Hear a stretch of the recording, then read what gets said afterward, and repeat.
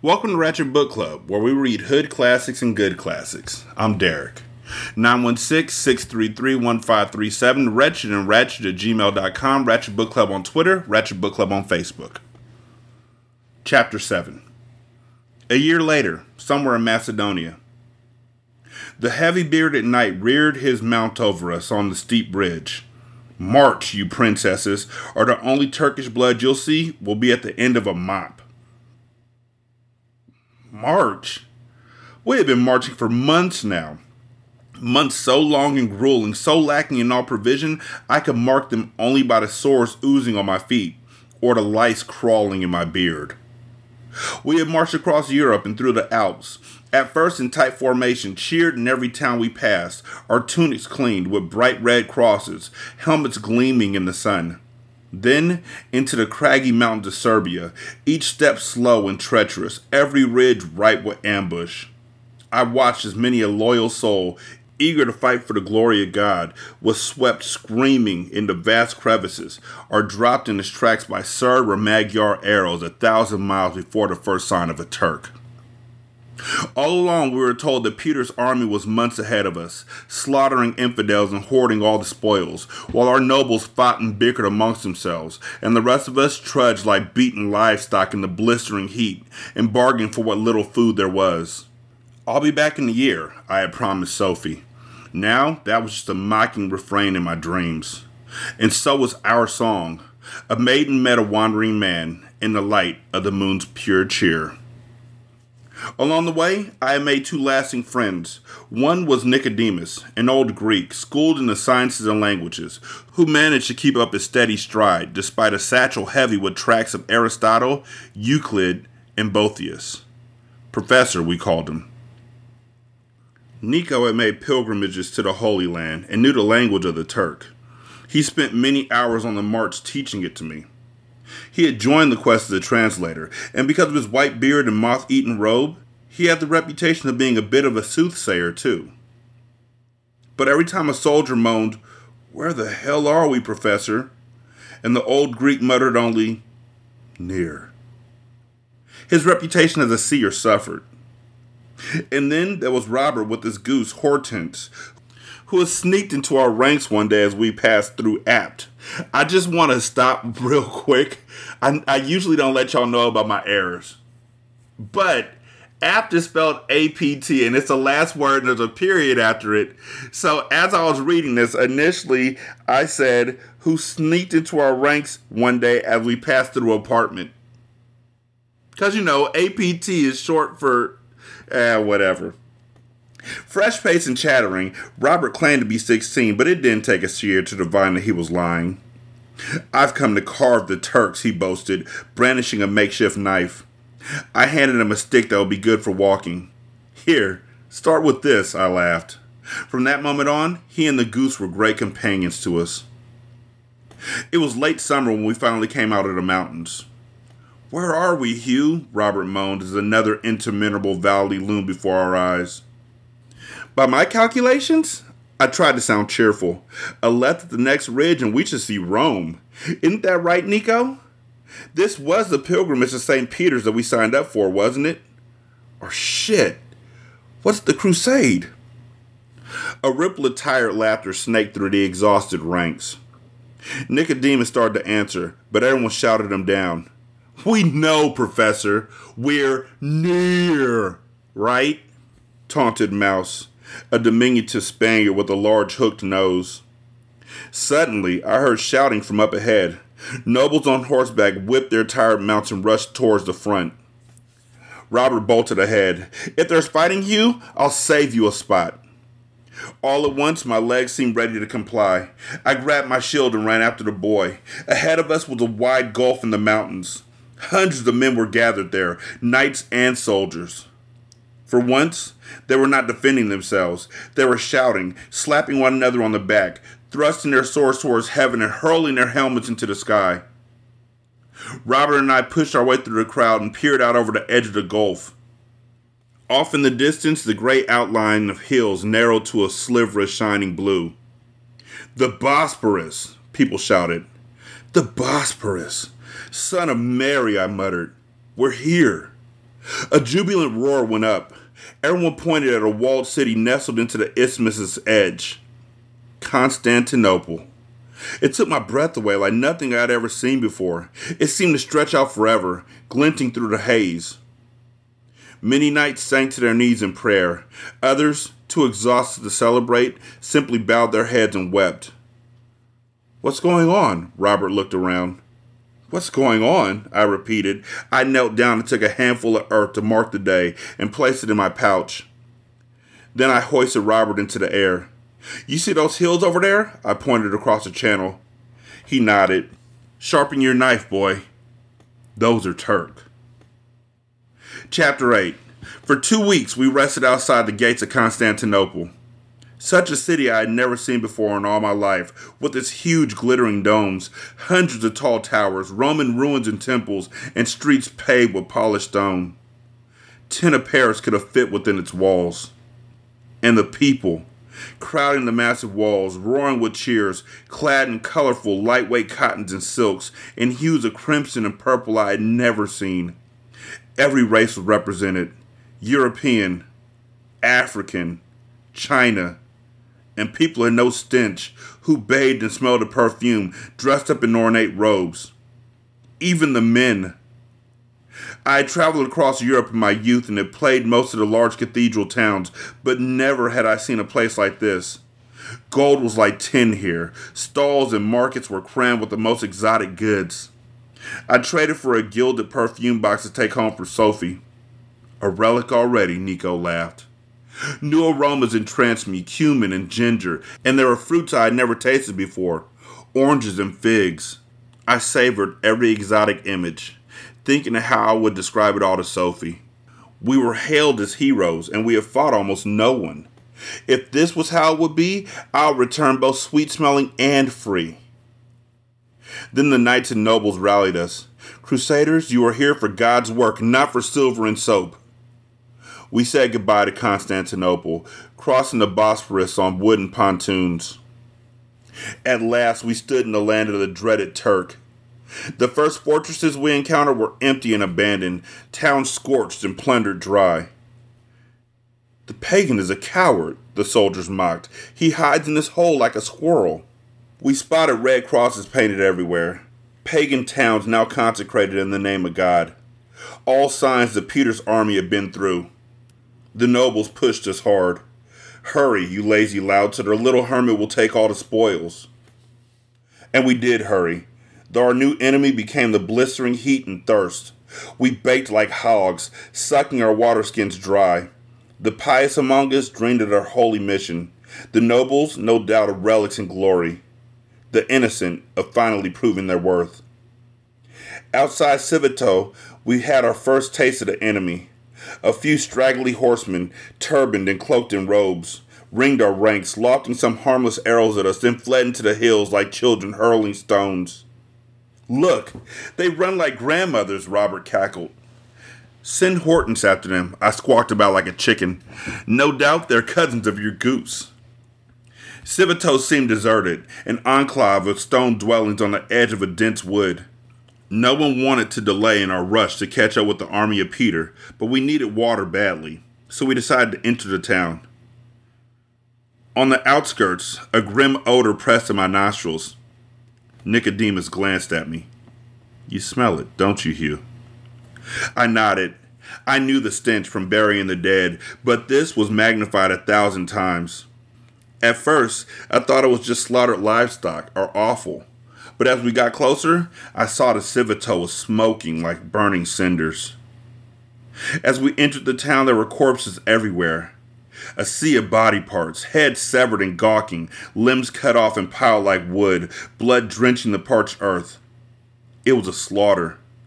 Men and women hacked up like diseased stock, torsos naked and disemboweled, heads charred and roasted, hung up on spears. Red crosses smeared all over the walls. In blood. "What has happened here?" a soldier muttered. Some puked and turned away. My stomach felt as empty as a bottomless pit. From out of the trees, a few stragglers appeared. Their clothing was charred and tattered, their skin dark with blood and filth. They all bore the wide-eyed, hollow look of men who had seen the worst atrocities and somehow lived. It was impossible to tell if they were Christian or Turk.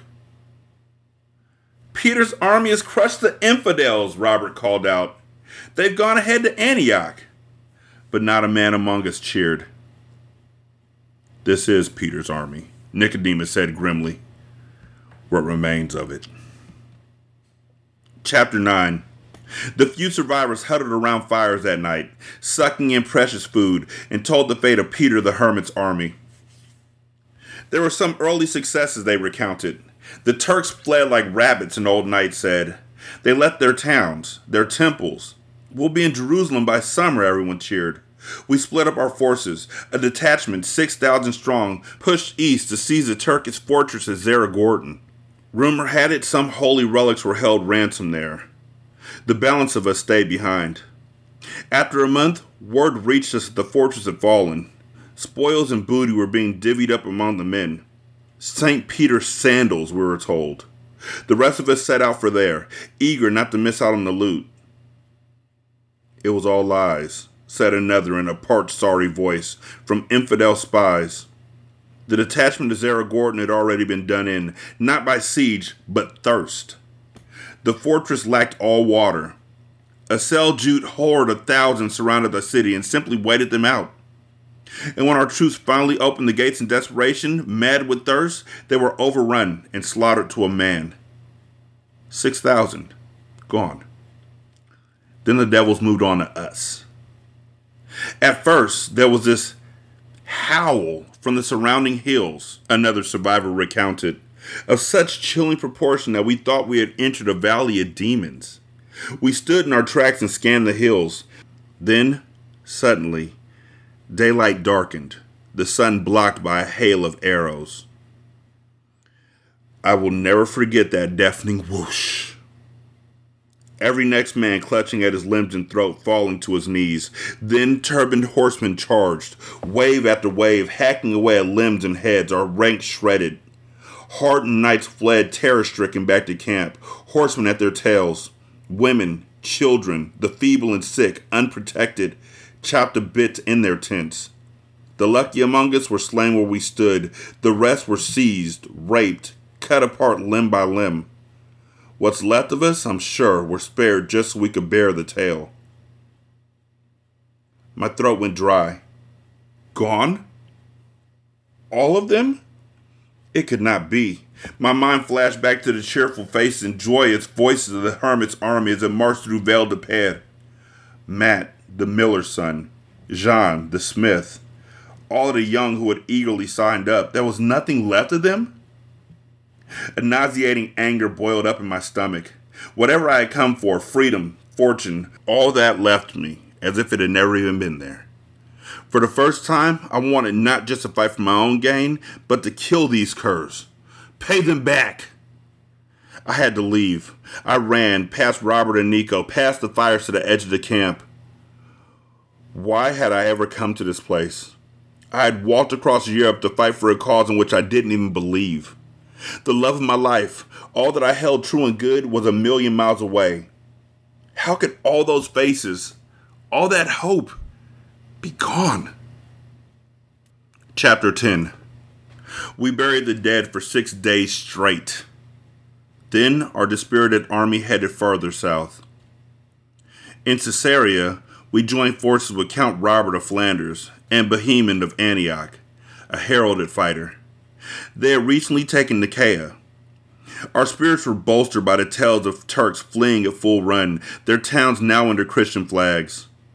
Our once fledgling troop was now an army 40,000 strong. Nothing lay on our path toward the Holy Land except the Muslim stronghold of Antioch. There, it was said, believers were being nailed to the city walls, and the most precious relics in all of Christendom, a shroud stained by the tears of Mary, and the very lance that had pierced the Savior's side on the cross, were being held for ransom. Yet nothing so far could prepare us for the hell we were about to face. First, it was the heat, the most hostile I'd ever felt in my life. The sun became a raging, red-eyed demon that, never sheltered, we grew to hate and curse. Hardened knights, praised for valor in battle, howled in anguish, literally roasting in their armor. Their skin blistered from the touch of the metal. Men simply dropped as they marched, overcome, and were left uncared for where they fell. And the thirst. Each town we got to was scorched and empty, run dry, provisioned by the Turks themselves. What little water we carried, we consumed like drunken fools. I saw men clearly over the edge guzzle their own urine as if it were ale. If this is the Holy Land, the Spaniard mouse remarked, God can keep it. Our bodies cried, yet we trudged on, our hearts and wills like the water slowly depleting. Along the way, I picked up a few Turkish arrows and spearheads that I knew would be worth much back home. I did my best to cheer other men up, but there was little to find amusing. Hold your tears, Nico warned, keeping up with his shuffling stride. When we hit the mountains, you will think this was paradise. Nico was right. Jagged mountains appeared in our path, chillingly steep and dry of all life. Narrow passes, barely wide enough for a cart and a horse, cut through the rising peaks. At first, we were glad to leave the inferno behind, but as we climbed, a new hell awaited. The higher we got, the slower and more treacherous every step became. Sheep, horses, carts overladen with supplies had to be dragged single file up the steep way. A mere stumble, a sudden rock slide, and a man disappeared over the edge, sometimes dragging a companion along with him. Press on, the nobles urged. In Antioch, God will reward you. But every summit we surmounted brought the sight of a new peak, trails more nerve-wracking than the last. Once proud knights trudged humbly, their chargers useless, dragging their armor alongside foot soldiers like Robert and me. Somewhere in the heights, Hortense disappeared, a few of her feathers left in the cart. It was never known what became of her. Many felt the nobles had themselves a meal at Robert's expense. Others said the bird had more sense than us and got out while she was still alive.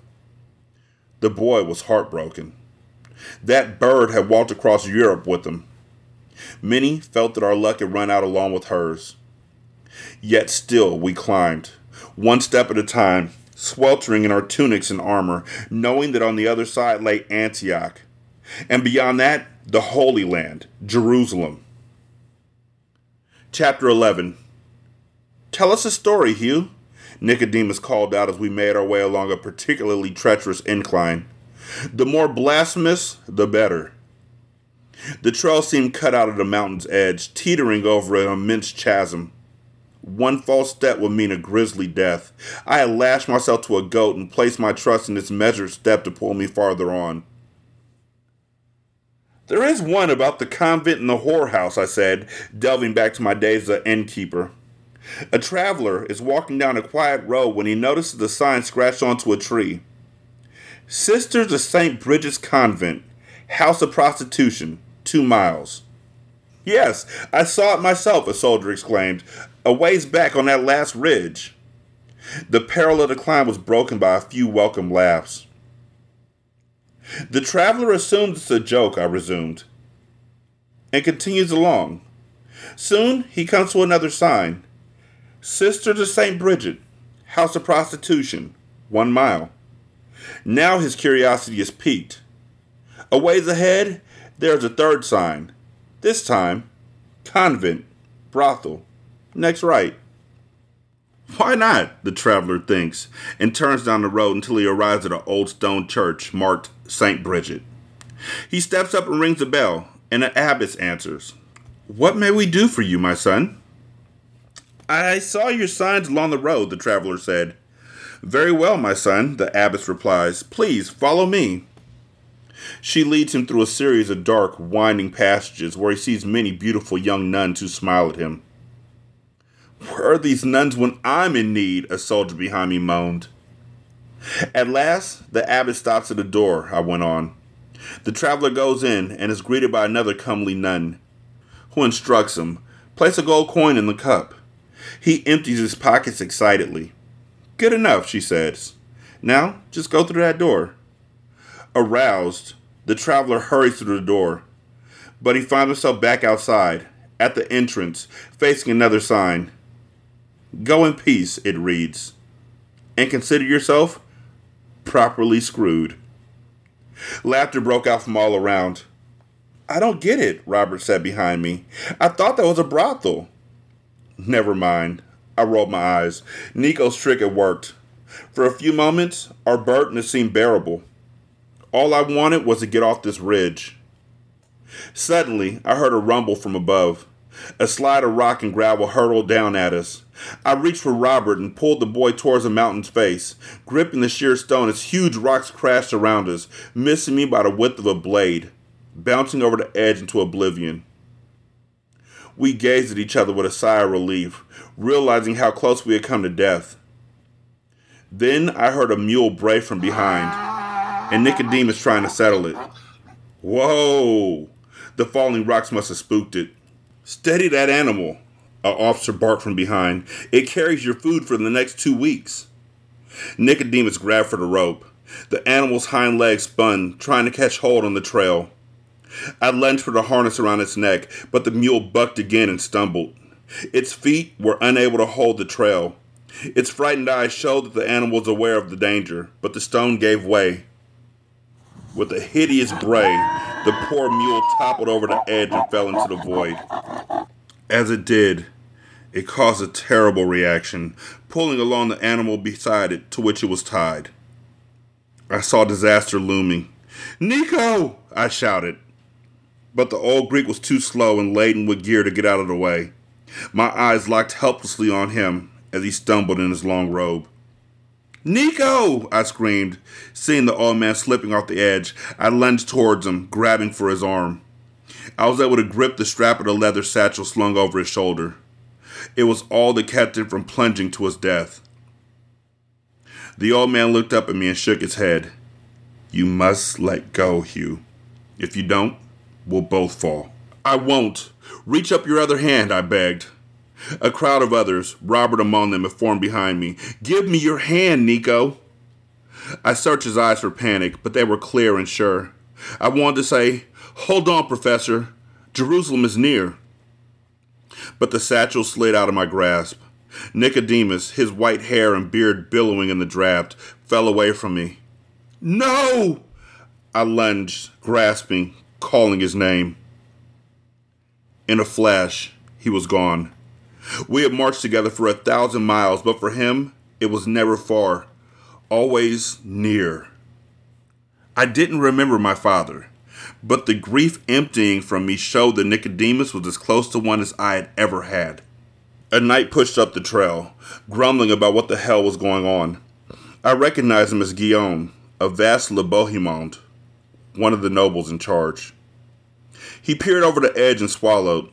A soothsayer who couldn't even predict his own death? He spat. No great loss.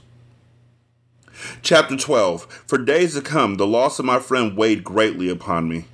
We continued to climb, but each step, all I saw in my path was a wise Greek's face. Without noticing it at first, the trails began to widen.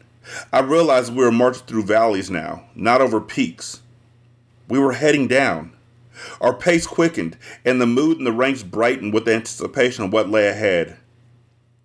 I've heard from the Spaniard there are Christians chained to the city's walls, Robert said as we marched. The sooner we get there, the sooner we can set our brothers free. Your buddy's an eager one, Hugh, Mouse called to me. You better tell him. Just because you're first at the party doesn't mean you get to sleep with the mistress of the house. He wants a fight, I defended Robert, and who could blame him? We've marched a long way. From behind came the clatter of a warhorse galloping towards us. Make way! We scattered off the trail and turned to see Guillaume, the same arrogant bastard who had mocked Nico after his death, in full armor astride his large charger. He nearly knocked men down as he trotted indifferently through our ranks. That's who we fight for, eh? I bowed sarcastically with an exaggerated flourish. We soon came to a wide clearing between mountains. A good-sized river, perhaps 60 yards wide, lay in the column's path. Up ahead, I heard nobles disagreeing on the proper spot to ford the river. Raymond, our commander, insisted that the scouts and maps suggested a point to the south. Others, eager to show our face to the Turks, the stubborn Bohemond among them, argued why lose a day. Finally, I saw that same night Guillaume shoot from the crowd. "I will make you a map," he shouted to Raymond. He jerked his charger down a steep bank to the river and led the mount in. Guillaume's horse waded in, bearing the knight in full chainmail. Men lined the shore, either cheering or laughing at his attempt to show off in front of royalty. 30 yards out, the water was still no higher than the horse's ankles. Guillaume turned around and waved, a vain smile visible under his mustache. "Even my mother's mother could cross here," he called. "Are the map makers taking notes?" "I never knew that a peacock would so take to water," I remarked to Robert. Suddenly, in the middle of the river, Guillaume's mount began to stumble. The knight did his best, but in his full battle gear and on unsteady footing, he couldn't hold the mount. He fell from the horse, face first into the water. The troops along the riverbank burst into laughter, jeers, catcalls, mock waving. "Oh, map makers," I laughed above the din. "Are you taking notes?" The raucous laughter continued for a time as we waited for the knight to emerge, but he did not. "He stays under out of shame," someone commented. But soon we understood it was not out of embarrassment, but the weight of Guillaume's armor that was preventing him from pulling himself up.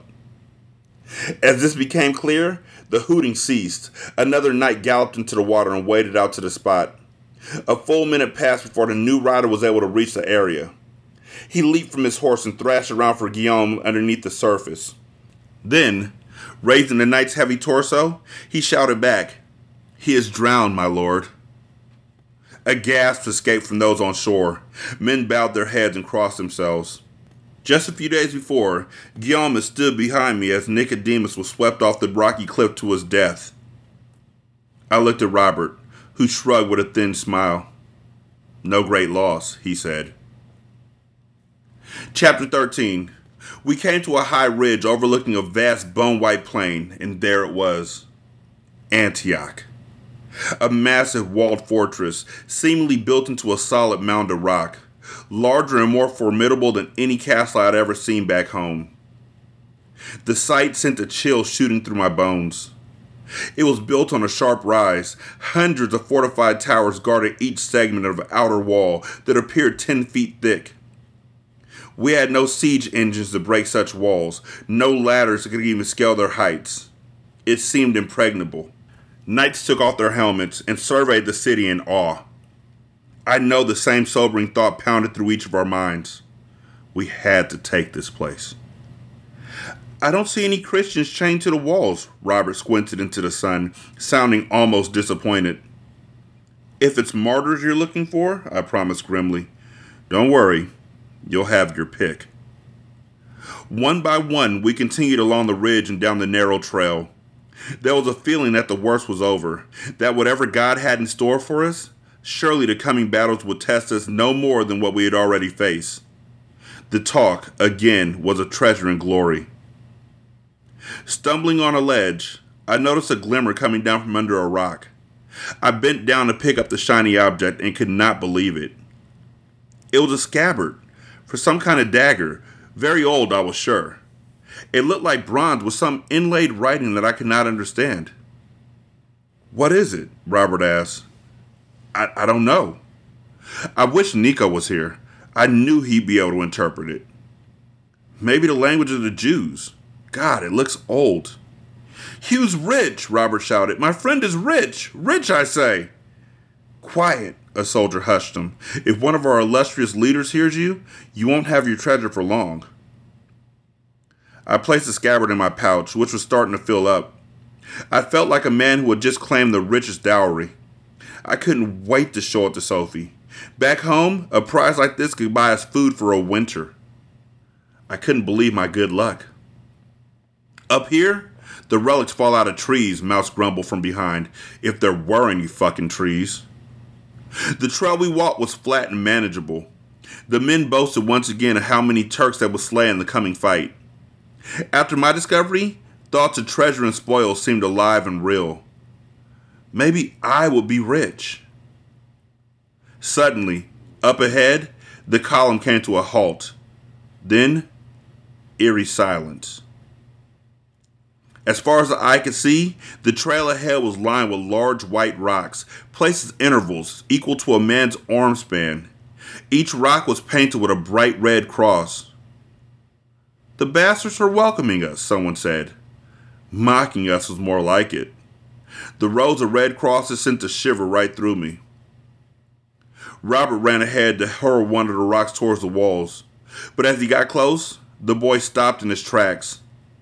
Other soldiers who had reached the rocks crossed themselves.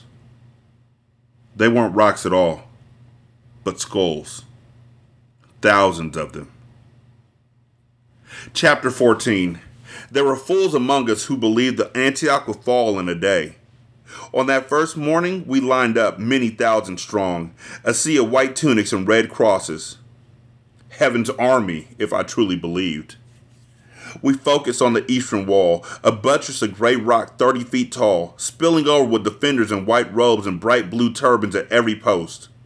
And higher up, the towers, hundreds of them, were each manned with archers, their long curved bows glinting in the morning sun. My heart pounded under my tunic. At any moment, I knew I would have to charge, but my legs seemed rooted to the ground. I muttered Sophie's name as if in prayer. Young Robert, looking fit, was next to me in line. "Are you ready, Hugh?" he asked with an eager smile. "When we charge, stay by me," I instructed him. I was twice the boy's size. For whatever reason, I had sworn in my heart to protect him. "Don't worry. God will watch over me," Robert seemed assured. "And you too, Hugh, even if you try and deny it." A trumpet sounded the call to arms. Raymond and Boheman, in full armor, galloped down the line on their crusted mounts. "Be brave, soldiers. Do your duty," they urged. "Fight with honor. God will be at your side." Then all at once a chilling roar rose up from behind the city walls. The Turks, taunting and mocking us. I fixed on a face above the main gate. Then the trumpet sounded again. We were at a run. I know not exactly what went through my mind as, in formation, we advanced towards the massive walls. I made one last prayer to Sophie, and to God, for Robert's sake, to watch over us. But I know I ran, swept up in the tide of the charge. From behind, I heard the whoosh from a wave of arrows shooting across the sky, but they fell against the massive walls like harmless sticks, clattering to the ground. 100 yards. A volley of arrows shot back from the towers in return. I held my shield as they ripped into us, thudding and clanging in the shields and armor all around. Men fell, clutching at their heads and throats. Blood spurted from their faces, and gruesome gas escaped from their wretched mouths. The rest of us surged ahead, Robert still at my side. In front of us, I saw the first ram approach the main gate. Our division captain ordered us to follow. From above, heavy rocks and fiery arrows rained down on us. Men screamed and toppled over, either pierced or rolling on the ground trying to smother the flames on their bodies. The first ram pounded into the heavy gate, a solid wooden barrier the height of 3 men. It bounced off with the effect of a pebble tossed against a wall. The team reversed and rammed again. Foot soldiers were hurling their lances up at the defenders, but they fell halfway up the walls and in return brought volleys of spears and Greek fire, molten pitch. Men writhed on the ground, kicking and screaming, their white tunics ablaze. Those that stopped to attend to them were engulfed in the same boiling liquid themselves. It was a slaughter. Men who had traveled so far, endured so much, God's call resounding in their hearts, were cut down like grain in a field. I saw poor Mouse, an arrow piercing his throat so completely that his hands gripped it on both sides, dropped to his knees. Others fell over him. I felt sure I would soon die too. One of the ram carriers went down. Robert took his place. Soon they were battering again at the gate, but without result. Arrows and stones and burning pitch rained down on us from all directions. It was only luck to avoid death at any point. I scanned the walls, searching for archers or pitch, and to my horror spotted 2 large Turks preparing to tip a vat of bubbling tar upon those manning the ram. As they readied, I bolted into Robert, knocking him off his post and flush against the wall, just as a sulphurous black wave engulfed his ram mates. They all shrieked, buckling to their knees, tearing at their sizzling faces and eyes, an odious smell coming from their flesh. I pressed Robert up against the wall, for a moment out of harm's way. All around us, our ranks were being shredded. Soldiers fell to their knees and moaned. Battering rams were tossed aside and abandoned. Suddenly, the assault turned into a rout. Men, hearing the alarm, turned and fled from the walls, arrows and spears following them, dropping them as they ran. "We've got to get out of here," I said to Robert. I dragged him from the wall and we ran with all our might. I prayed as I ran that my back would not be ripped open by a Saracen arrow. As we fled, the mighty fortress gate opened, and from within, horsemen arrived, dozens of turbaned riders flashing long, curved swords. They swept towards us like hunters chasing a hare, yelping mad cries that I recognized as Allahu Akbar. God is great. In spite of our being totally outnumbered, there was no option but to stand and fight.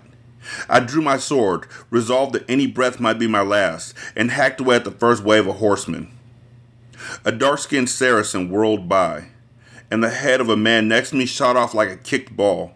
Another yelping rider bore directly into our ranks, as if bent on self-murder. We pounced on him and hacked him bloody. One by one, the small group of men Robert and I had attached ourselves to began to thin. Begging to God, they were split open by the Turks as they swooped by. I grabbed Robert by the tunic and dragged him further away. In the open, I saw a horseman hurtling directly towards us at full speed. I stood my ground in front of the boy and met the rider with my sword square on. If this was it, then let it be. Our weapons came together in a mighty clang, the impact shaking my entire body. I looked down, expecting to see my legs separated from my torso, but, thank God, I was whole. Behind me, the Saracen rider had fallen off, horse and rider surrounded by a cloud of dust. I leapt on him before he had a chance to recover, plunging my sword into his neck and watching a flow of blood rush out of the warrior's mouth. Before this day, I had never taken a life, but now I hacked and slashed at anything that moved as if I had been bred solely for it. Every instant, more horsemen stormed out from the gates. They swept down our fleeing troops and hacked them where they stood. Blood and gore soaked to the ground everywhere. A wave of our own cavalry went out to meet them, only to be overcome by the sheer numbers they faced. It seemed as if our whole army was being slaughtered. I pushed Robert through the smoke and dust in the direction of our ranks. We were now out of arrow shot. Men were still moaning and dying on the field, Turks hacking at them. It was impossible to tell a red cross from a pool of blood. For the first time, I noticed that my own tunic and arms were smeared with blood. Whose, I did not know. And my legs stung from the spray of molten pitch. Though I had seen many men fall, in a way, I was proud. I had fought bravely, and Robert too, and I had protected him, as was my vow. Though I wanted to weep for my fallen friends, mouse among them, I fell to the ground happy just to be alive. I was right, Hugh, Robert turned to me, grinning. God did protect us after all. Then he lowered his head and puked his guts out on the field. Chapter 15.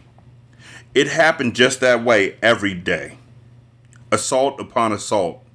Death after meaningless death. The siege took months. For a while, it seemed as if our glorious crusade would end in Antioch, not Jerusalem. Our catapults flung giant missiles of fiery rock, yet they barely dented the massive walls. Wave after wave of frontal attacks only increased the death toll. Finally, we constructed enormous siege engines, as tall as the highest towers. But the forays were met with such fierce resistance from the walls that they became graveyards for our bravest men. The longer Antioch survived, the lower our spirits fell. Food was down to nothing. All of the cattle and oxen had been butchered. Even the dogs had been eaten. Water was as scarce as wine. All the time, rumors reached us of Christians inside the city being tortured and raped, and holy relics desecrated. Every couple of days, a Muslim warrior would hurl some urn down from the towers, and it would shatter on the ground, spilling blood. "That is the blood of your useless savior," he would taunt. "See how it saves you now." Or, lighting a cloth of fire and tossing it to the earth, "This is the shroud of the whore who gave him life." At intervals, Turk warriors made forays outside the city walls. They charged our ranks as if on a holy mission, yelping and hacking at those who met them, only to be surrounded and chopped to bits. They were unafraid, even heroic. It made us realize even more that they would not easily give in. Those we captured were sometimes handed over to a fearsome group of Frank warriors called Taffers. Barefoot, covered in filth and sores, the Taffers were distinguished by the ragged sackcloth they wore as uniforms and by the ferocious savagery with which they fought. Everyone was afraid of them, even us. In battle, these Taffers fought like possessed devils, wielding leaded clubs and axes, gnashing their teeth as if they wanted to devour the enemy alive. It was said they were disgraced knights who followed a secret lord and would take in vows of poverty until they could buy back their favor in God's eyes. Infidels unlucky enough to not be killed on the field of battle were handed to them like scraps to a dog. I watched with disgust as these swines would disembowel a Muslim warrior in front of his own eyes, stuffing his entrails into his mouth as he died. This happened, and much worse, so help me. These Taffers reported to no lord among us, and to most of us, it seemed, no God either. They were marked by a cross burned into their necks, which attested not so much to their religious fervor as to their urge to inflict pain. The longer the horrible siege went on, the farther away I felt from anything I knew. It was now 18 months I had been gone. I dreamed about Sophie every night, and often during the day. That last image of her, watching me go off, her brave smile as I hopped down the road. Would she know me now?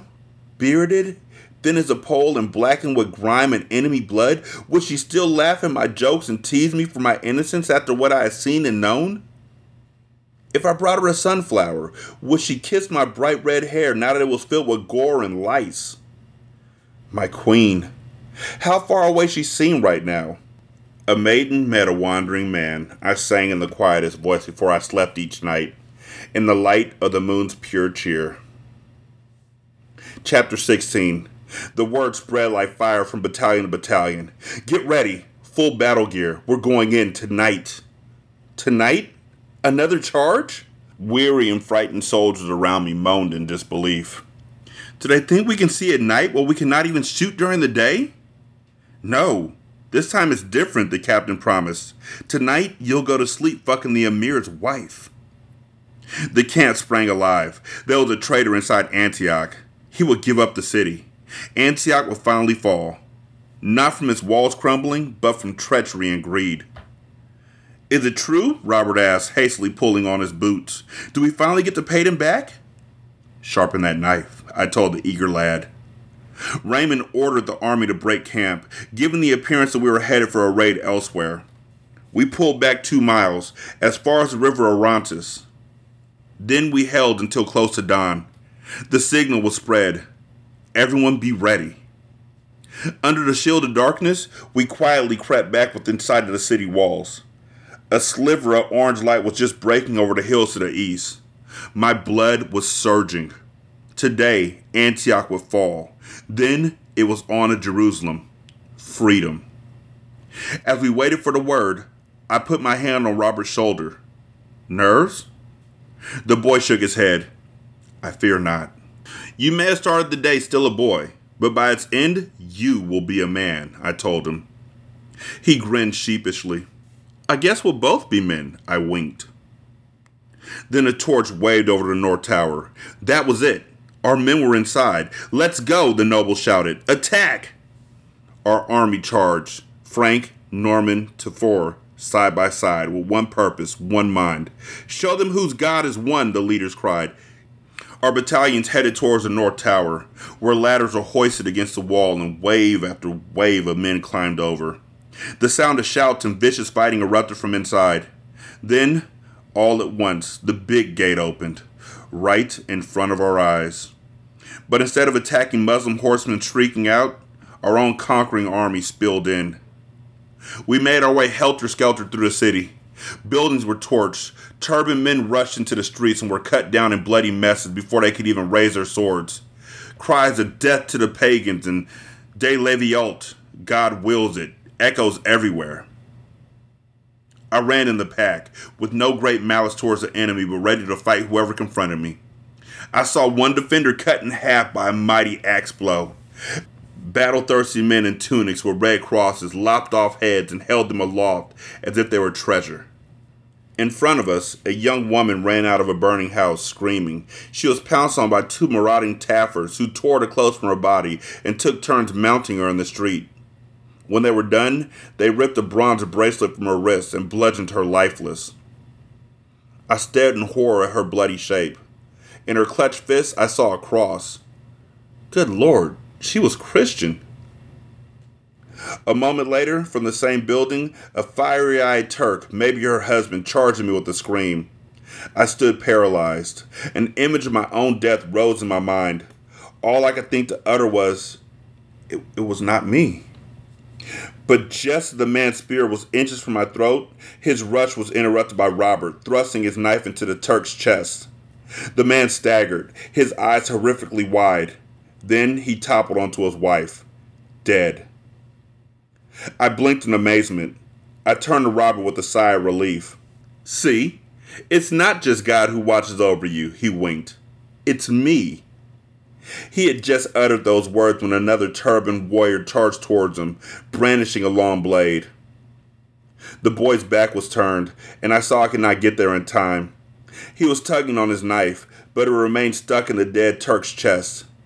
His face still lit with that innocent grin. "Robert!" I screamed. "Robert!" 916-633-1537.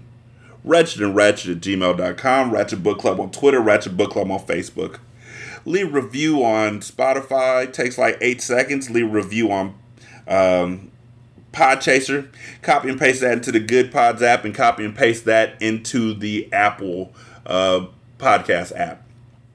You can donate to the show at patreon.com/singlesimulcast or at buymeacoffee.com/sscast or on the Good Pods app. You can leave a tip in the tip jar. Thank you so much for listening to the show. I greatly appreciate it. Y'all be good. I'm going to holler at you later. Peace.